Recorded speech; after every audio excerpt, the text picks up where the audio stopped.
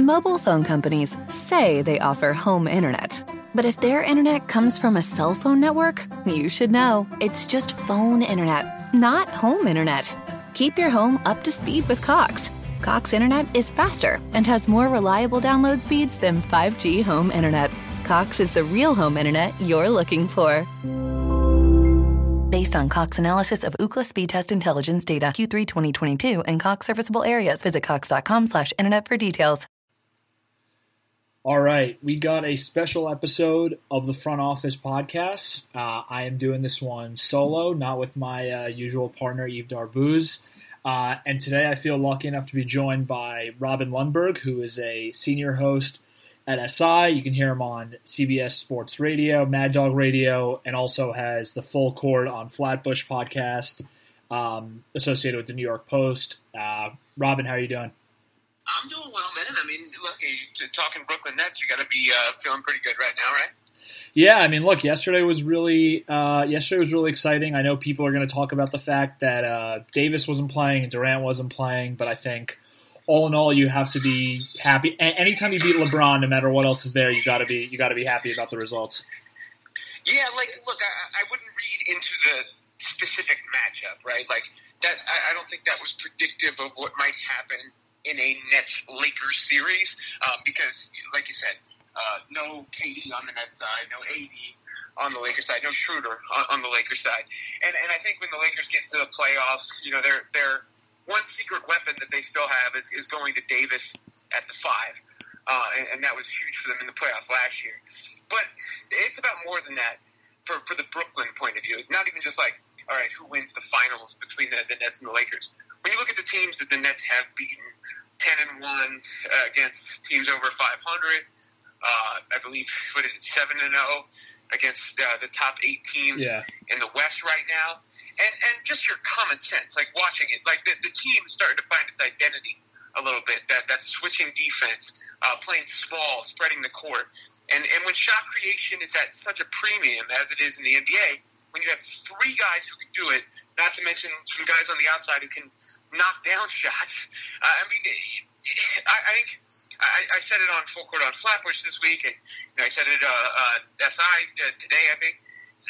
If they're healthy, the Nets are going to be playing for the championship. I'm pretty confident about that. I mean, looking at the East, Philly, I think is the toughest matchup because of Embiid, but I don't know about their scoring head-to-head with Brooklyn in a series. And then, when you're in the finals, whether it's the Lakers or the Clippers or even the Jazz, I mean, and I still obviously think it's the Lakers, you can't worry about those other teams or how other teams look. I think you look at the Nets right now, and clearly this is a team that can win an NBA championship. Yeah, so it's interesting. You mentioned the Sixers, and I'm gonna skip a few steps and almost skip a few rounds. And I'm curious, like, which teams is the Sixers the team that sticks out the most for you, of a team that they'll have issues with? Because I know, look, like in the past, I mean, I'm a diehard Nets fan. In the past, they've struggled even with teams like the Pacers, who have obviously 2 bigs who are physical and also can move around the rim and also are good passers. And then they can typically play better against teams that obviously play more of a finesse style like them. I'm curious if there are certain teams that you are more scared about if you're a Net fan, or less scared. Well, I think, look, it's obvious what the Nets, I guess, biggest weakness is, right? Size and physicality. Right. When you look around the league, there's not that much of that. I think there's 3 players that you look at. One is Anthony Davis, who they didn't see last night. 2 is Jokic with Denver, and 3 is Embiid. And here's the thing against the Sixers, and I'll focus on that one because I think that that's the most likely matchup of all, being that they're in the same conference. Ben Simmons is interesting because he can guard so many positions, and that's a boon for them. The fact that they've got a little bit more shooting with Curry there this year, and the way that they can put out a lineup where Simmons is maybe the only non-shooter is interesting. And then Embiid is going to be a problem, and he's going to score against the Nets. There's no question about that. But I always say, like, can they stop what you do? And that's what I think the Nets are going to be able to be problematic for a lot of teams. Who can stop what they do? Are they just going to outscore teams? I think the answer to that question is yes. You have to play a respectable level of defense. Don't get me wrong. But I think that the way the Nets play, they're gonna surrender some buckets to the rim. They're gonna surrender some second chance points. But I think they make up for that by playing on a string, quickness, getting out in transition, and then trading threes for twos. And the same thing goes for, like, if you're looking at this from the Sixers' point of view, okay, we know Embiid's a certain level of advantage, but what happens when the Nets play the Jeff Green, Joe Harris, KD, Harden, Kyrie lineup, or KD, Bruce Brown, Harden, Kyrie, Harris lineup? One combination like that. Who is Embiid guarding on the other end of the floor? So that's the kind of thing they have to answer. And I think just ultimately, it's like lowest common denominator analysis.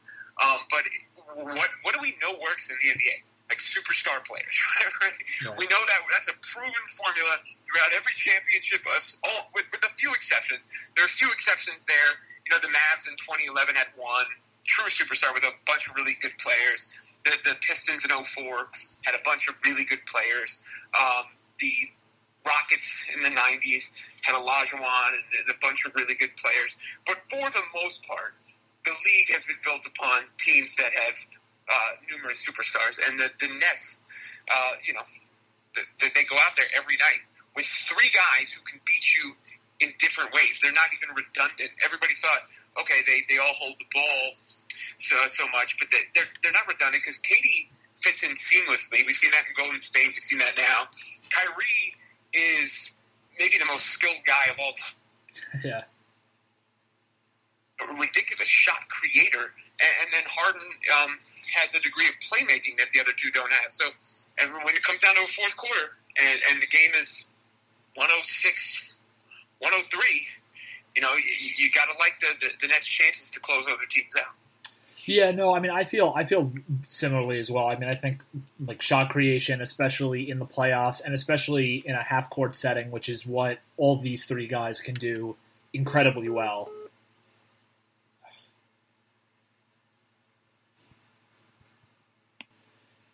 So we were talking about what Eastern Conference teams can give the Nets some trouble. I think, it's funny, I tend to be a pessimistic Nets fan with in some ways with good reason. And so the teams that kind of scare me the most at times aren't even the Sixers or even like the Bucks of the world. It's more so the gritty, gonna play you incredibly tough for 48 minutes and act like they haven't been there before teams, which I think the two that end up sticking out to me are Indiana and Miami. Now, I think the good thing about both of those teams is neither of those teams have even one player, arguably, who's as good at creating their own shot, because I don't think Butler even is as good as any of the Nets three guys is getting their own shot. And in the playoffs, as we've talked about, that ends up being what's the most important. I'm curious if you have any read about the Nets playing those types of grittier teams. Yeah, sure. I think that those ones can get you in the regular season. Indiana, in particular, is that kind of squad, even though it didn't happen last time they played. I just don't think Indiana has the talent to compete with the Nets in a playoff series. Miami is interesting because of what they did last year, and I think Jimmy Butler's a tremendous player, and can create for himself, can create for others, and all that. And Miami was dangerous last year. Bam Adebayo has improved this year. The problem is they're playing. They're behind it right now. They're got to get their way into that picture. I think the turnaround time, the short turnaround time hurt them a little bit. Also, the Googles seem to be ideal for that kind of squad. So Miami, I wouldn't completely write off because of what they did. And they have one guy, I consider, in the top 10 best players in the league or right in that mix. So they are, they're a wild card. The remainder of this year, but I don't know if they can kind of get that lightning in a bottle that worked for them a year ago. And I won't say what happened was a fluke or anything like that. That's disrespectful to what they accomplished. But I do think they maximized what they had. They played to their peak potential. The environment worked for a team like that. And they have to work their way back to that level before I'm taking them with the same degree of seriousness that I did in the postseason last year.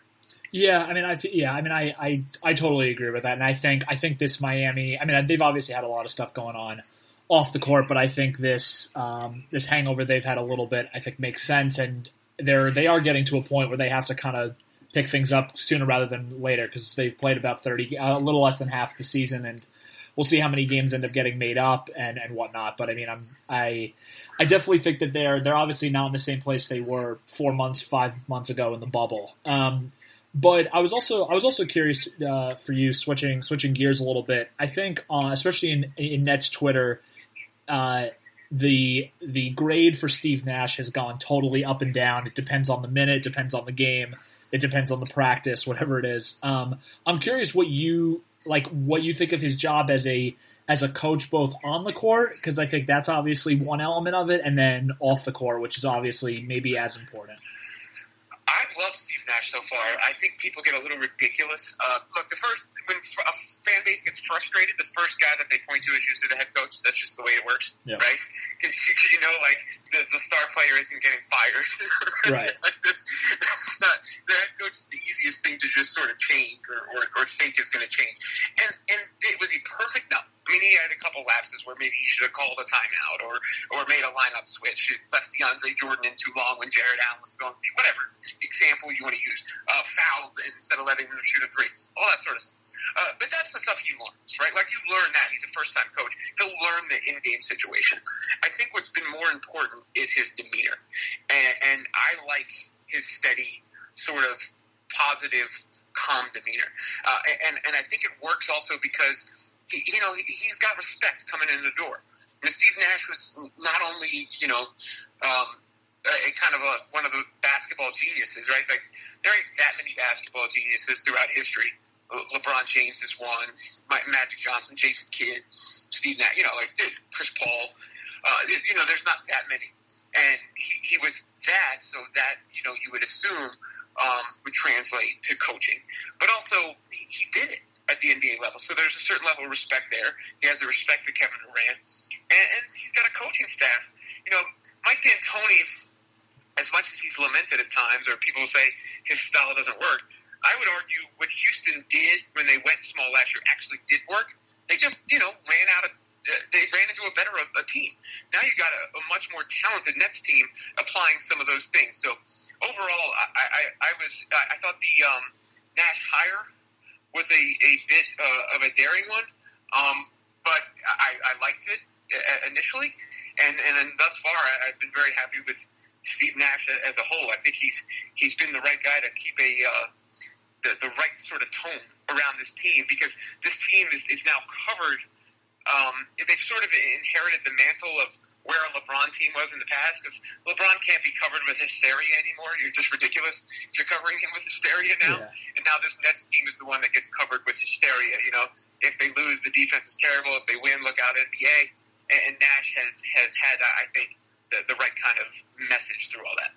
Yeah, no, I agree about all that, and I also think, I think the in classic NBA dialogue in Twitter world formula, the amount of sway that the amount of negative sway, I should say, that D'Antoni got has gotten to a point where, when you actually look back on his tenure, specifically with Houston, he never really lost a series that he was supposed to win, and in fact, how far they got in all their series was pretty miraculous. And I also think that even in the bubble last year, I think Harden and Westbrook were coming directly off of COVID and clearly were not in basketball shape. So I think even judging on that is kind of ridiculous. But I was also curious. I was also curious for you. So a lot of people that I've seen in some circles have talked about how last year, the Clippers the entire year were kind of the sleeping giant, and they never really played together. Guys were taking games off. They basically kind of felt like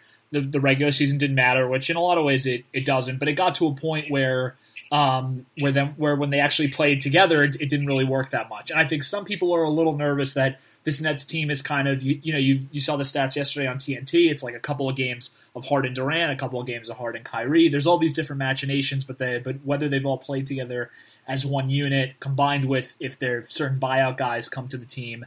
And I'm curious what you make of that element, and combined with also people, I think, or at least I've kind of thought that some people have kind of compared what the Nets do when they turn it on and turn it off to like the Chiefs this year, but then when you get into the playoffs, sometimes it's actually hard to turn it on and turn it off. And so on those two facets, I'm curious where you stand.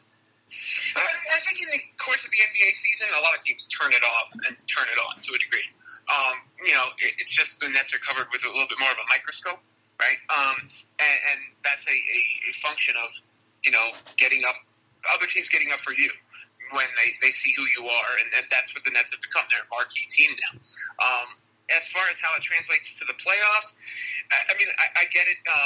What happened to the Clippers, and that was embarrassing. Again, the circumstances of last season were a little different, and Kawhi was the kind of one guy over there who had, you really kind of believed in those situations. He didn't have a great Game 7, but with the Nets, they got that in reserve now. Kevin Durant, you've seen him do it at the highest level. Kyrie Irving, you've seen do it at the highest level. James Harden, we've now never seen him have this level of talent around him. So that's not too much of a concern for me. I think you see, if the Nets were just turning it off and turning it on, they wouldn't be climbing to get maybe the number one seed in the East right now. Right. There have been some bad losses, clearly. A couple embarrassing losses, clearly. I think the other thing you mentioned is a little bit more of something that a mild concern is just the lack of reps the three guys have had together. Because, we've seen these games of brilliance when two of them have been on the court, whether that was Durant and Harden when Harden first got traded, or Kyrie and Durant at the very beginning of the season, or now Harden and Kyrie. The signature performances from the big three, you want to start seeing that a little bit and making sure that those guys have reps so that it's second nature for them by the time the playoffs come around. Yeah, no, I definitely agree with that, and I think, look, hopefully this KD injury right now isn't too big of a deal, and that they do end up getting reps. And honestly, I think we're probably going to hit a certain point where Harden is probably going to need some games off, because he's definitely been like 110% since he made the trade, which I have appreciated. But I think it's also the type of thing where he'll probably need some time off as well. I'm curious because a lot of people, specifically me, who is checking Twitter constantly, hoping that Shams or Woj is going to break some massive buyout person that the Nets can get. Are there certain people that you think the Nets should absolutely go for? Obviously there's the Drummond and the Griffins and JaVale McGee, and are any of those guys or any other guys that people have talked about, are you kind of scared of even mixing them into the group? Well, I've been encouraged of late the way that the rotation has come together, and the way that the fringe rotation players are battling for spots. Tyler Johnson battling for a spot, Landry Shamet playing better, guys like that. TLC the last couple of games. I trust Jeff Green implicitly. I trust what Bruce Brown has brought to the team. Teams might try to make him shoot in the postseason, but nevertheless, I love what he brings to the team. Obviously, Harris. Jordan in spot minutes. I think he's done well in his role the last couple of games. So if they add nothing, I don't think it's the end of the world. Of course, you always want to improve the team. If Andre Drummond's available via a buyout, it's foolish not to pursue that. The problem with buyouts is generally, those guys are available for a reason, right? They're not just the most valued commodity in the league anymore. Right. I think you can make a small addition there. I think, you have to keep your eyes open at the trade deadline. That's just don't have that many pieces left to deal. So I would be prepared for this to be the crew with some, additions on the edges, touch up the paint job a little bit. I think a big body is still something that you could use situationally, but I don't look at this team now and say there are, glaring holes. It's like a little bit of depth, a little bit of size, and that's what I think they need to be looking at. Would you not want to take on like a Blake Griffin type personality into the locker room? I mean, this all needs to be hammered out beforehand. Blake Griffin has just not been a very good player as of late. And that dunk stat is crazy. He hasn't had a dunk since 2019. Yeah. He's become more of a spot-up shooter and not a good one. He doesn't really get by as his man. Nevertheless, given what he's been capable of in the past, if Blake Griffin's available, says, I want to join the team, and is willing to take a much lesser role, then you could kick the tires on that for sure. I just don't want to, bring in Blake Griffin and then think this is Blake Griffin and his name demands a certain level of gravitas or role on the team. I think if he's willing to play a certain role, I think you consider that. But, is he a huge upgrade over what they have right now? Does he exactly bring what they need right now? But when you have a guy who has done what he's done in the past and you could add him for nothing, then I think you have to at least take a look at it.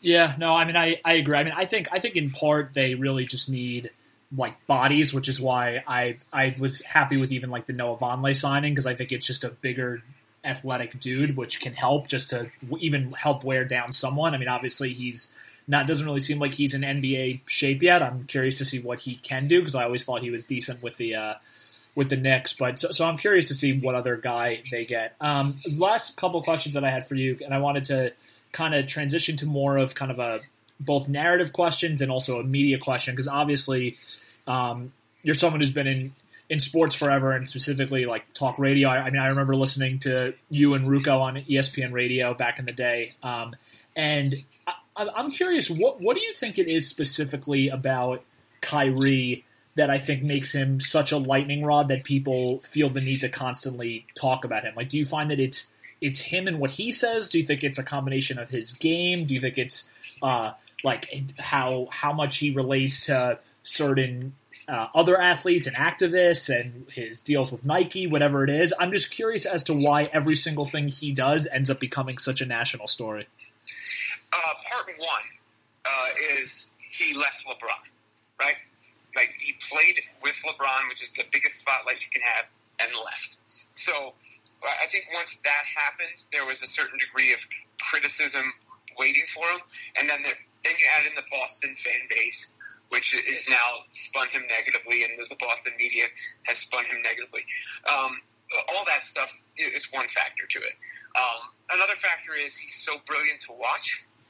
So when he does something that is frustrating, I think sometimes even, could be extra frustrating. Like when he did the Pawns Instagram thing earlier this year, it was like, oh, come on, do you really need to do it? Well, why'd you even add that last line? Or when the sabbatical kept going, and you were like, what's going on here? Like, that frustration just builds up a little bit. And part of that's just because you respect how good he is as a player.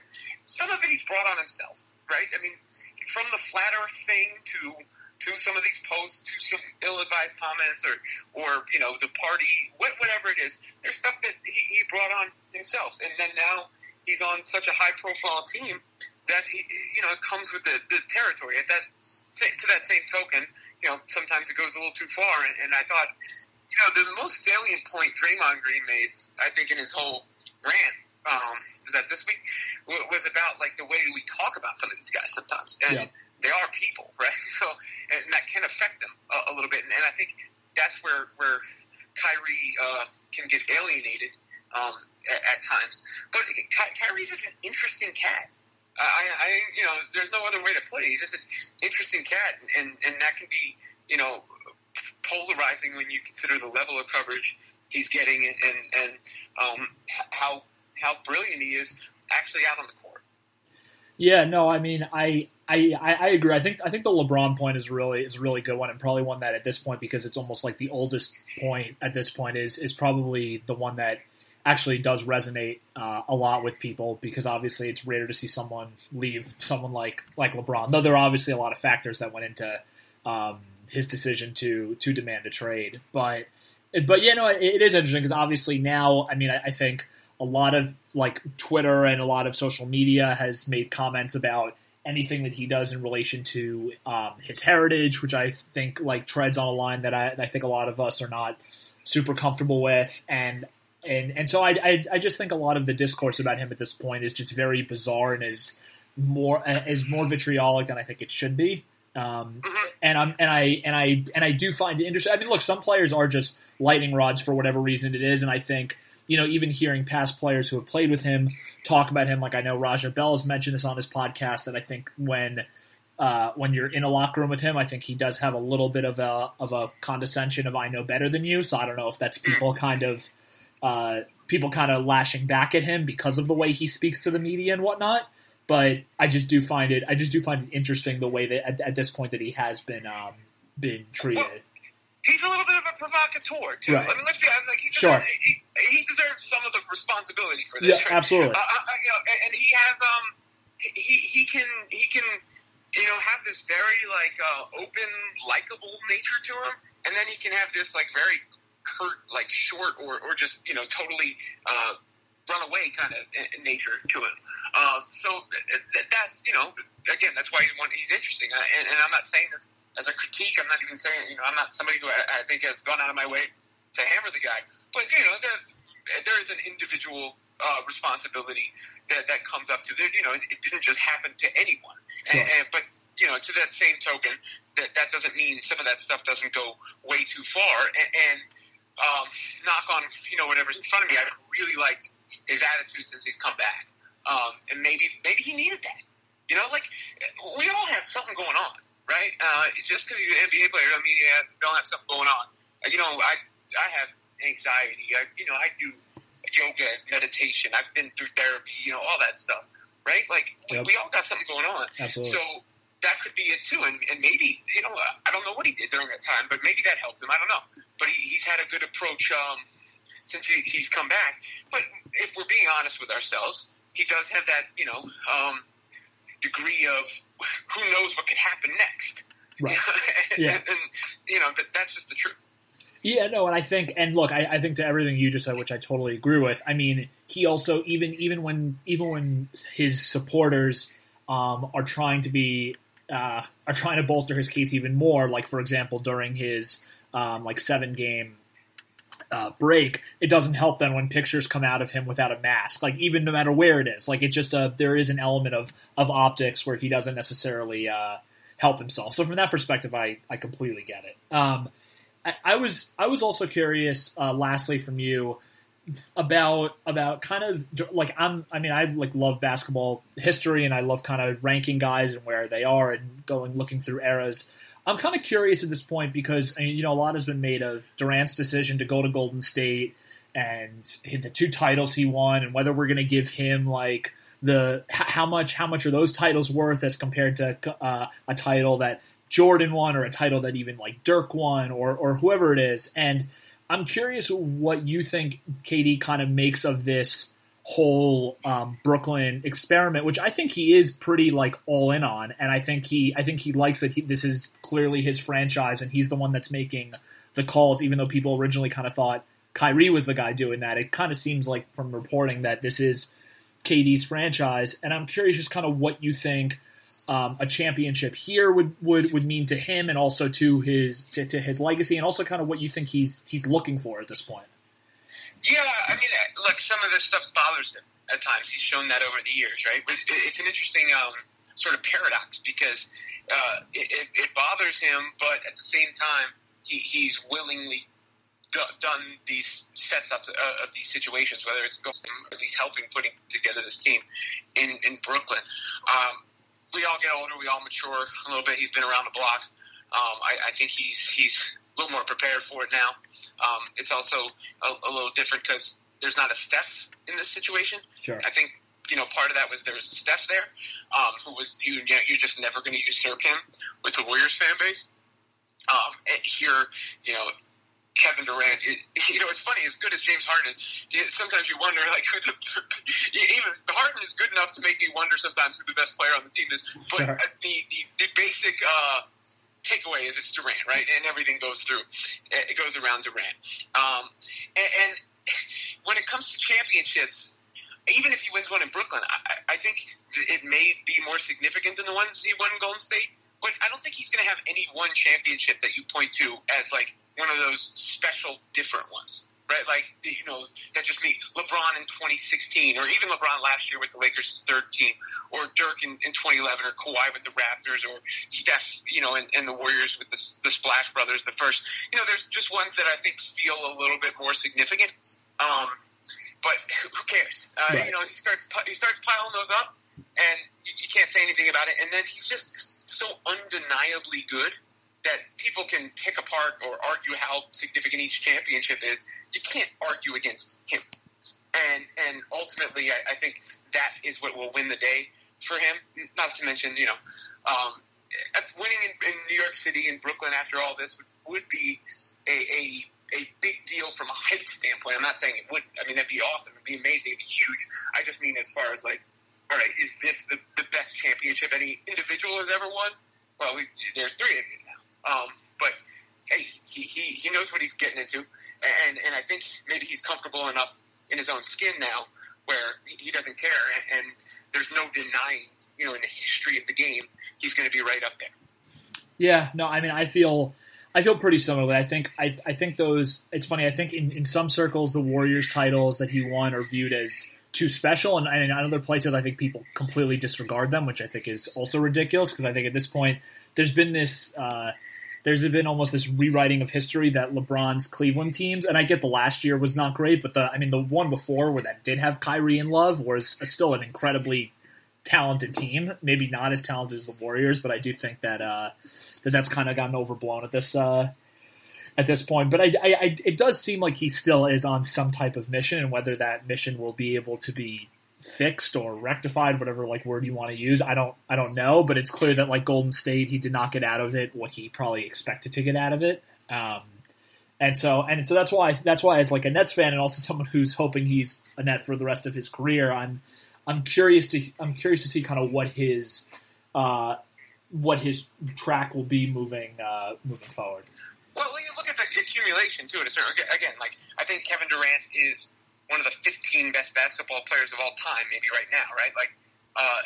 So, and if he gets to 3, that's only one behind LeBron. Yeah. And I'm not saying that means 4 would catch LeBron or anything like that, but I'm saying, just with the totals, you start to get to a point where it's like, all right, we're going to discount each one of them, drop them all down.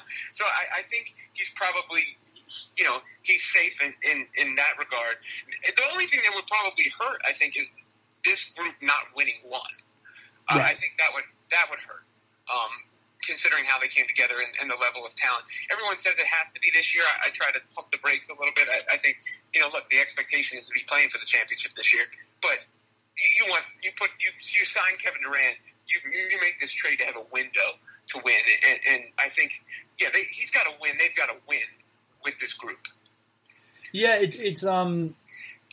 it's interesting because I think from Katie's perspective, what I did find kind of curious about the Harden trade, and it's why actually originally I didn't totally buy all the rumors, is I was almost even surprised that Katie would want to add another star with him because of kind of the same backlash he could get from kind of what happened with the Warriors of being on this quote unquote super team, which I guess does show that maybe that element of Golden State isn't what bugs him as much as maybe, as you said, that it was just Steph's team. And it does seem like as vocal as Kyrie can be, and even with his past New Jersey connections to the organization, this, I mean, it seems like every single thing runs through KD, including even the minor roster buyout guys that they've even added already. Yeah, I think people just say this is KD's team, right? And which speaks to how brilliant a player he is, considering the other guys. He's also coming off an injury. There's a certain he knows it can be there and then gone. And then with Harden, there's a reliability factor. You touched it on earlier when you talked about his minutes, but I think the two things Harden has brought that they didn't have where, both KD and Kyrie can play make to an extent, but that's not their game. That's not what they do. Harden, when he leans into it, that can be what he does. And then the other thing is he never gets hurt. The guy's always been available. He always plays big minutes. So I think, when you know you can have something like that next to you, I think that counts for something too. And KD has already made it sort of his thing to knock media coverage and the narratives. Yeah. So, the bigger he gets in the game, the more accomplished he gets in the game, I think the more confidence he'll have in being able to just, clap back at people online, but from a less defensive point of view. Yeah, no, I totally agree with all that. But listen, Robin, I've always really enjoyed listening to you, as I mentioned, even dating back to your early days with Rucco, and even now at Sports Illustrated, and on the Flatbush podcast. I really enjoy your work, and I really appreciate you taking the time to come on to the Front Office podcast. You got it, man. All right, thanks so much. Mobile phone companies say they offer home internet. But if their internet comes from a cell phone network, you should know. It's just phone internet, not home internet. Keep your home up to speed with Cox. Cox internet is faster and has more reliable download speeds than 5G home internet. Cox is the real home internet you're looking for.